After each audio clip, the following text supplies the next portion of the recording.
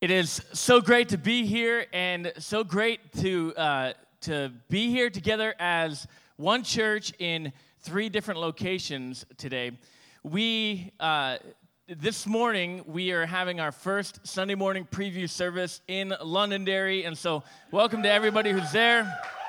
So excited about everything that God's doing. We're in Dover, we're in Plymouth, and we are in Londonderry, and you know, it's amazing what God is doing, how He's using us, and what He's doing in different people's lives. And in September, we'll be officially launching there, moving to Sunday mornings every week. We're doing different things to prepare for that and moving forward for that. And it's gonna be great. For those of you who don't know much about Londonderry, Londonderry is bigger than Portsmouth, so it is. You know, maybe if you've never heard of it outside of Londonderry, it's a great place. It's a great little city. And a few months ago, earlier in the year, we had an event there, and we posted about it on Facebook, and we're inviting people through it. And I've never seen this happen to any of our posts on our church before, but we got one of those angry faces on Facebook, which was surprising. I've never seen that before. You know, as prayer night, and then someone was mad about it.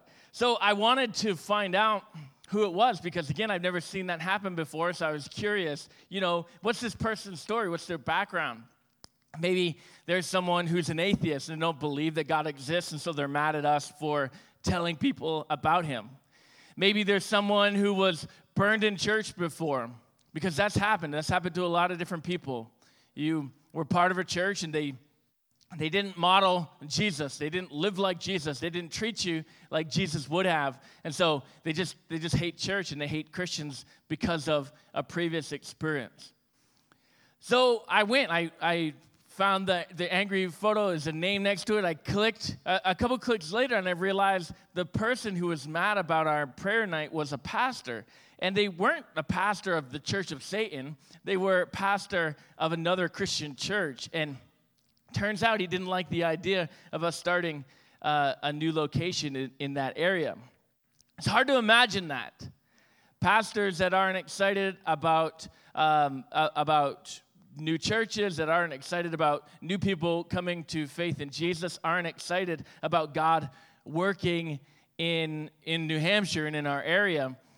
But it does happen, and you know, as Restoration Church, we want to keep like a kingdom focus. It's not just us. We're not the only church in the world that God's moving in, and there are amazing, amazing churches here in New Hampshire. There are amazing churches in every one of our communities where we are. But God has given us a mission to reach people that they're not reaching, to reach people that those other churches will never reach because of the assignment and the giftings and the call that God has for us as a Restoration Church. And, you know, we would think that that's hard to believe, but even inside of Restoration Church, we've had some interesting conversations over the last few months, over the last couple of years, and every once in a while, someone who's been part of our church just has a hard time with something. And someone said something to me sometime within the last year, and in a conversation with me, they said, we focus too much on people who don't know Jesus. And that was what they communicated with me before they left our church. We have to remember why we exist as a church.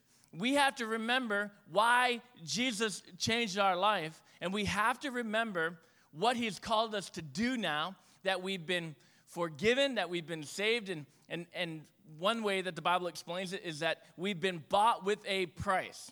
That Jesus bought us by His work on the cross. And we can't forget that. And as we look at starting a new location in Londonderry, as we pray about the opportunity to start locations in other forgotten places in New Hampshire. Not that Londonderry is forgotten, but as we look at launching locations in other areas, we have to remember, why are we doing this? we have to look and just ask, why are we so focused as a church? Why are we so focused as individuals on bringing the good news of Jesus to those who've never had the opportunity to hear it, and even to those who've never, at this point, made the decision to receive it? Why do we do that? Why in every prayer, in every service, do we talk about just one more? How many people have we brought to know Jesus? I mean, in our church's history, thousands upon thousands. But how many more do we want? And we don't ever want to get to a place where we say, that's good, we're comfortable as a church, we have every ministry, we have every pastor, we have everything we like and everything we need, and we just settle there. Our prayer is always, God, give us more people to share about you. Help us to disciple more people in a life following you. This has to be our constant focus. And if it's not, if we're not about just one more, then we have gone completely off track of what Jesus has called us to do, what he's designed us to do, and what he wants us to do. If you have your Bibles, open up to Luke chapter 14. And if you don't have a Bible, we want to give you one, no matter where you are. If you go to the Welcome Center, ask them for a Bible. They'll give you one for free. And it's our privilege. The people of the church buy these Bibles to give to you. And we'd love for you to own a physical copy of the Bible. You can also download it on your smartphone and follow along with us there every single week. In the passage we're about to read, Jesus is at a party. He's at a big banquet. And he's been doing some teaching at the banquet. Everybody's fighting over the important seats. And so Jesus is kind of teaching and mentoring his disciples through this process. And then someone says out loud, man, how great it's going to be at a banquet in the kingdom of God. And he's thinking future. When we get to heaven, just imagine like this, we're at this huge, amazing banquet, this huge, amazing feast, but imagine the parties God is going to throw. And when this guy says this, Jesus goes into teaching this parable. A parable is a story, a short story, a fictional story that has a spiritual, heavenly meaning. And so Jesus goes into this story. And I want to read it for you. It's in Luke chapter 14. And we'll start reading at verse number 15. So, hearing this, a man sitting at the table with Jesus exclaimed, "What a blessing it will be to attend a banquet in the kingdom of God." And Jesus replied with this story. A man prepared a great feast and sent out many invitations. When the banquet was ready, he sent his servant to tell the guests, "Come, the banquet is ready." But they all began to make excuses. One said, "I have just bought a field and I must inspect it. Please excuse me." Another said, "I have just bought 5 pairs of oxen and I want to try them out. Please excuse me." And another said, "I just got married, so I can't come." Verse 21, the servant returned and told his master what they had said. His master was furious. And he said, "Go quickly into the streets and alleys of the town and invite the poor, the crippled, the blind, and the lame." So after the servant had done this, he reported, "There is still room for more." So his master said, "Go out into the country lanes and behind the hedges and earn anyone you find to come, so that the house will be full. For none of those I first invited will even get the smallest taste of my banquet." Look up at me.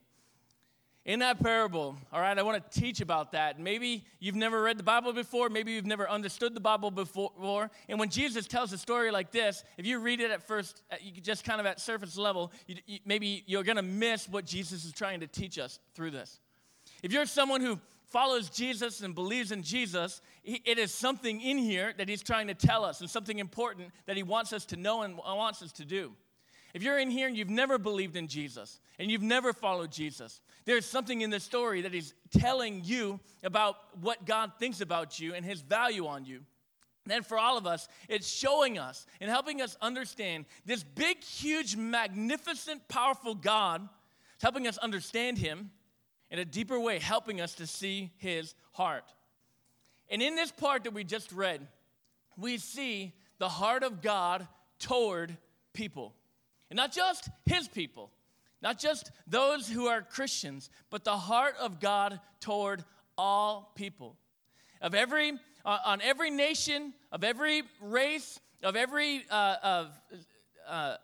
ability, no matter how much money you have, no matter how much education you have, no matter how much exterior looks you have, it shows God's heart toward all people. And in this passage, we see that God invites everyone. And the banquet that God's inviting us to is eternity with him. He's inviting us to heaven, inviting us into relationship with him, inviting us to know him and enjoy him and be with him. And who is God inviting? He invites everyone. No matter what sins you're struggling with, no matter what you have in your past, no matter what is in your life, God invites everyone to his banquet. He invites everyone into a relationship with him. The second thing we see here is that God pays for everyone. So they weren't charging a ticket price at the door for people to come to this. The master of this house, which is symbolic of God, he is putting on a banquet for everyone, and he is taking the full cost. I'm paying for everyone to be able to come to this. And he's, when people decline at first, he's not like, oh, good, this is going to save me some money. This is not like your wedding when you invited too many people to the reception, and every time people start declining, you're like, oh, thank goodness. This is not like that. He's paid everything in full, and he wants every seat full. There is no cost to this banquet. And right off the bat, for us to not miss the significance and understanding that God has paid for everything you need in your life through Jesus. That's why we celebrate the cross. That's why we talk about Jesus dying on the cross, because that paid the price for everyone to be able to come in to this banquet. It's not a matter of whether or not you can afford, or, it's not a $1,000 plate dinner to go eat with the president. This has been paid for, and anybody who wants to come into this banquet, he's going to cover their cost, and he's done that through Jesus. And then we see, last thing about God's heart toward us, God's heart toward you, is that he supplies everything. If you get invited over to someone's house and they invite you over for dinner, there are some of you that will not show up empty-handed no matter how much you're told to. And so they're like, what would you like me to bring? And they're like, oh, you don't have to bring everything. And like, I'll bring a dessert. I'm like, no, I'll have a dessert for you. All right, I'll bring a salad. No, we'll have salad. All right, I'll bring a 3-liter of Jolly Treat soda. No, we're going to have that too. And you're just like, well, I'm going to bring something. And so you show up with like a bag of cat food, like I heard you had a cat, and because you will not, under any circumstance, show up without anything, which is a great thing. But some of you have that heart toward God as well. When God's inviting you to know him and God's inviting you to receive forgiveness, you think, well, I've got to do something to earn this. And this is where there's some traditional aspects of church where people like it because it requires you to do something in order to receive forgiveness from God. But that's not what the Bible says. If you want forgiveness, you want eternal life, you want heaven, all you have to do is enter the banquet, is show up, is to to trust Jesus that he's paid the price, and to not try to do a whole bunch of good things to prove that you belong at the party, but to trust that Jesus has paid it all, and that you belong. You believe that. This is God's heart toward us. This is God's heart toward every community we're in. This is God's heart toward every person in the world, that everyone would know him. He sent Jesus for all humankind, and he supplies everything we need in this life and the next if we will trust him and if we will follow him. So we see God's heart toward people. And then we see the heart of people toward God. And what happens at the very beginning of this parable, we begin to see is that people are refusing this invitation. Hey, there's a big, huge free banquet. Everyone's invited, everything's supplied, everything's paid for, and people are beginning to make excuses. And there's 3 excuses that were listed in this, and I thought, looking at them, they could be similar to maybe excuses that we make when we're not living in what God has for us. People refuse the banquet because of recreation, and the guy says, hey, I just bought this land, I want to go check it out. I want to go hike the property and see what's there. And we kind of look at the same thing, like, I just can't get involved in church. It's really important that I have a lot of fun. I've got all these hobbies, and, I've invested so much money in these hobbies, it would be a waste of money, and I'd be a poor steward if I didn't participate in this. So we can't enter in what God has for us because of the concern we have for our own life and just how much fun we just don't want to give up. Sometimes people are like that. They're presented with Jesus. They have a genuine interest in following Jesus, but they look at their life and they begin to see, well, if I follow him, I probably have to give up these things in my life. I don't want to do that because I really like it. I really like these things. So they walk away. We see the hearts of people toward God by refusing the banquet. And this second excuse that was listed is the issue of work. Hey, I can't come because I've just bought 5 yoke of oxen and I've got to train them and I've got to work them out and I just can't come. It's not a good time for me. These things got to make money for me. It's very important. This is my livelihood. I can't come. I can't participate. I can't be a part of the banquet. I can't be a part of the kingdom of God because, man, work is just piling up. And obviously, I don't want to beat anybody up, but we're there and we struggle with that. And we now live in a kind of a 24/7 economy, and long ago were the days when everything was closed on Sunday. Long ago were the days when there weren't any sports activities on Sunday. It is a constant pressure and a constant demand on your life to give up the kingdom of God to work. And that's going to be something that you're going to have to wrestle with and you're going to have to decide in your own life. But for people who never made a decision to follow Jesus, that's a big thing. Sunday's maybe a main income day for them. And how are they going to give up that to go to a banquet? How are they going to give up making money to go sit down and eat some food and have a good time? It just seems like, well, I just have to keep generating for myself.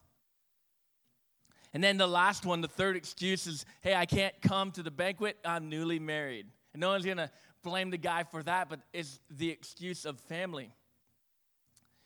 And, all across the United States, all right? So people are going to be staring at me like, why the heck are you beating me up today?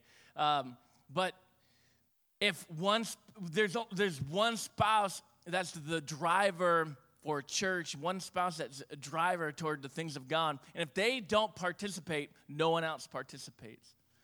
And I was at a gas station recently, and someone who doesn't come to the church anymore, they're like, hey, Pastor Nate, and I'm like, oh, hey, how you doing? And we were chit-chatting while I was filling my gas tank, and then they expressed like, yeah, we really miss Restoration Church, and I'm like, well, you should come back. Like, we never told you to leave, so you can come back. And they're like, yeah, we just don't go anywhere now. And I'm like, well, you should. And they're like, well, my spouse is always so tired on Sunday mornings. I'm like, well, come by yourself.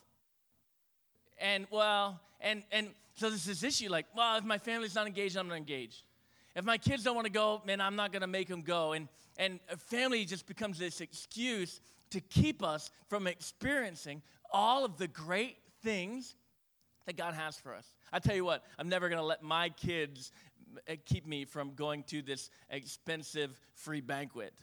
All-you-can-eat buffet, everything's paid for, once-in-a-lifetime opportunity. I'm getting a babysitter. You don't want to come? Stay home. I ain't missing this.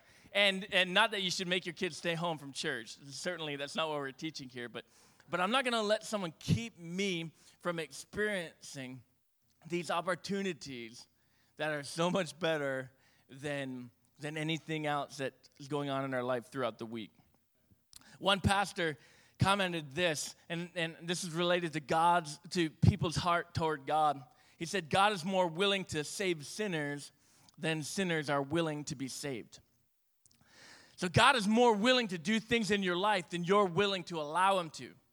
God is more willing to completely change your life and your family and just show himself real to you and deliver you and forgive you. He's more willing to do that in your life, and he's more willing to do that for humanity than we are willing to allow him to move. And if you're here and you're willing to let God move in your life, he is going to. He is going to change you and work in your life. So we see God's heart toward people. We see people's hearts toward God, and may our hearts not be like that. But then we see the heart of the servant toward his master. For those of us who are following Jesus, we're serving him, we're living for him. You know, we're not perfect people, and I'm not a perfect person by any stretch of the imagination. But we're just trying to live our life. You know, we're at the banquet, we're a part of it, but we're not the people being invited anymore. All right, we're the people doing the inviting. What we see here is the servant's heart toward his master, and what should be our heart as people who already know Jesus, as people who are already participating. We've already come to the banquet. We're already there. We're an insider now. We get to use the employee exits and stuff. You know, we're in the kitchen seeing things prepared. Our heart toward God. In verses 17, verses 21 and 23, we see the servant has been called by his master to invite people to this party. And as people of Restoration Church, and this is your home, as people who say, you know what, I believe in Jesus, I follow Jesus, I believe in God, I follow God, we must invite people to this banquet, to invite people to know about God, to invite people to have the price of their sin paid for by Jesus, to have their life changed by Jesus. In verse 23, a couple things here that I want to focus in on. It said at first, so his master said, go out into the country lanes and behind the hedges. There's something here that I want us to see, that is people who are following the master, people whose hearts are for the master. We go where the people are who need the invitation. So wherever God says for you to go, you go. If that's in the lunch room at your work, if that's joining a community organization, if he calls you to sell everything you have and move to a foreign land and to become a missionary and to share Jesus with people who don't even speak the same language as you, you do that. You're going to go wherever he calls you to go because that's your heart toward him. Hey, man, I thank you for every opportunity you've ever afforded me, everything you've ever given to me. What can I do for you? Go out into the country lanes, go out behind the hedges, go find people to invite. Second thing in verse 23 says we must urge them to come. It's not like just kind of a passing, oh yeah, I get this church, you know, check it out sometime. And you're like, before you ever tell them to check it out sometime, you're waiting to see how they respond. But it says we must urge them to come. In verse 23, go out behind the hedges and urge anyone you find to come. Depending on what version of the Bible you're looking at, it could say you compel them to come. And the urge obviously means, and compel means to do so with urgency. So it's not just casual, hey, come whenever you want. No, the party's going on right now. All right? If you show up too late, the food's going to be cold. And really the party's not going to be going on forever. So this invitation that we have, there's a short window for you to accept this invitation. And we, with that urgency, we're inviting people and really telling them, listen, this made a difference in my life. This will make a difference in your life. And sharing the stories about our friends and urging them, you don't want to miss this. You don't want to miss this. You need to know Jesus. You need to experience him and live and follow him. The last thing about the servant toward his master, our heart toward him is when he tells them, hey, go out and invite people, and then they don't come. He says, all right, go out and invite more people, and some people come. And then he says to them again, he says to them a third time, hey, go out and invite more. And in this parable, the servant never complains. He never gets bored. And in verse number 22, after the second time of inviting people, the servant had done this, he reported, there is still room for more. What did the master say? Yeah, go out and get more. We want every seat in this banquet filled. We want a packed banquet. Go find people. Look behind the hedges. Look under the bushes. Go find people. Fill these seats. And for us, as Restoration Church, what does that show us? What does that speak to us? Just one more. Because we can get to the place where we're like, man, so many people came. We did another round of invitations and more people came. And what's the master's heart? Fill the banquet. Fill the banquet. Pack every seat. Fill the banquet.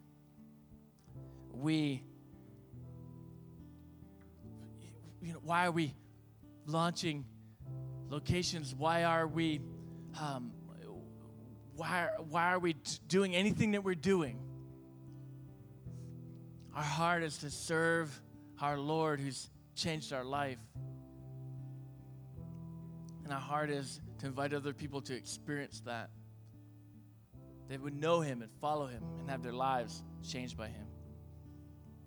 This morning, as you look at your life, are you the inviter or are you the invited? If you're the inviter, you're someone who says, all right, yeah, I'm already here. I'm a part of this. I've believed in the Lord for a long time. I've served him. I'm following him. You're an inviter. There's a call in your life. You're not trying to come and experience God and the goodness of God for the first time. You know it. So what do? You invite others to the banquet. Again, 3 verses in that small story. Go out, go quickly into the streets and alleys. Invite the poor, the crippled, the blind, the lame. Go out into the country lanes and behind the hedges. I love the kind of the visual of that when people are so far gone and their lives have gotten to such a bad place, you're pulling them out of bushes to bring them into the kingdom. In a world where people are just stuck, people are miserable, they're just uncomfortable with their life, we have a banquet to invite them to. Any need they could ever imagine is at the banquet. Anything they could ever want, anything they could have ever wished for, is at the banquet. If you're an inviter, you're the servant in this story, and God's called you to invite people to the banquet, that is what you do. If you're not the inviter, you're the invited. This morning, I invite you to give your heart and your life to Jesus. To just say, you know what? I'm just going to believe in him. I'm going to give him my entire life. I'm going to make a decision today to follow him. Man, I invite you into that. And our church invites you into that. That you will know God. You'll have your life and your heart changed by Jesus. Every sin you've done is forgiven, and every need you have in your life, in this life and the life to come, he begins to provide it for you, to supply it for you. He begins to show you what it is to follow him. And Jesus described the life he gives as overflowing. That from the inside of our life, there's overflowing of joy, there's overflowing of peace, there's overflowing of love. as we know him and as we follow him and as we are with him. God is inviting you. Yes, even you. God paid everything through Jesus. So no matter how bad your past is, if you ask him to forgive you and you believe him to be God's son and to be your God, you are forgiven. And then God will supply everything you need to live a life that honors him. If you'll close your eyes, I want to take a moment and pray for you. Actually, if everybody will just please stand to your feet. Everybody in every location, you stand to your feet.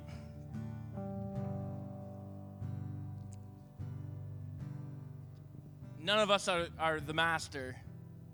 We're not throwing a party. We all are just beneficiaries of the party. Every single one of us, every single person listening, you're the inviter. There's an assignment and a role in your life where you're the invited. You may have had all these excuses about why you can't participate, but let's put aside those excuses now. Let's open our hearts to letting Jesus do something in our life. I'm going to pray, and then we're going to sing a song that we sung earlier in the service. The world needs Jesus. Because as an inviter, we need to remember, though our circle of friends and our family, everything's great, there's a world that needs Jesus. There are people in the country lanes and people in the hedges who need Jesus. And then if you are someone being invited today, it's just a simple, yeah, I want that. Yeah, I want that. If you close your eyes, I want to pray. I want to lead you into prayer, and then we're going to sing together. Jesus, I pray for every person in here who already knows you. And I pray, Lord, they'd accept your call on their life. God, that they wouldn't have excuses to walk away from you or to quit the assignment you've given them. But that with urgency, we'd realize the world needs Jesus. The world needs you, Lord God. And we would begin to invite people and tell people, and we'd see people. We'd see our friends, our family, our coworkers, our neighbors, and we'd see complete strangers have their lives change when they show up to that banquet. Have their lives change when they give their life to Jesus. For every person here who's being invited to give their life to Jesus, I'm gonna lead them in a prayer right now, and I pray, Jesus, forgive them and change them now in Jesus' name. And every person, we pray a prayer. It's very simple, and you can put this into your own words, where you're expressing to God what's kind of going on in your heart tonight. You can pray something like this: Jesus, I give you my life right now. I believe that you died on the cross to pay the price for my sin. I believe that you rose from the grave and that you've defeated sin, you've defeated death, you've defeated the grave. And I give you my life right now. I trust you with my life right now. And I'm making a decision today to follow you and to live for you. And I pray this in Jesus' name. Lord God, in every church, in every location, in every person, move and have your way. And we pray this all in Jesus' name. Amen.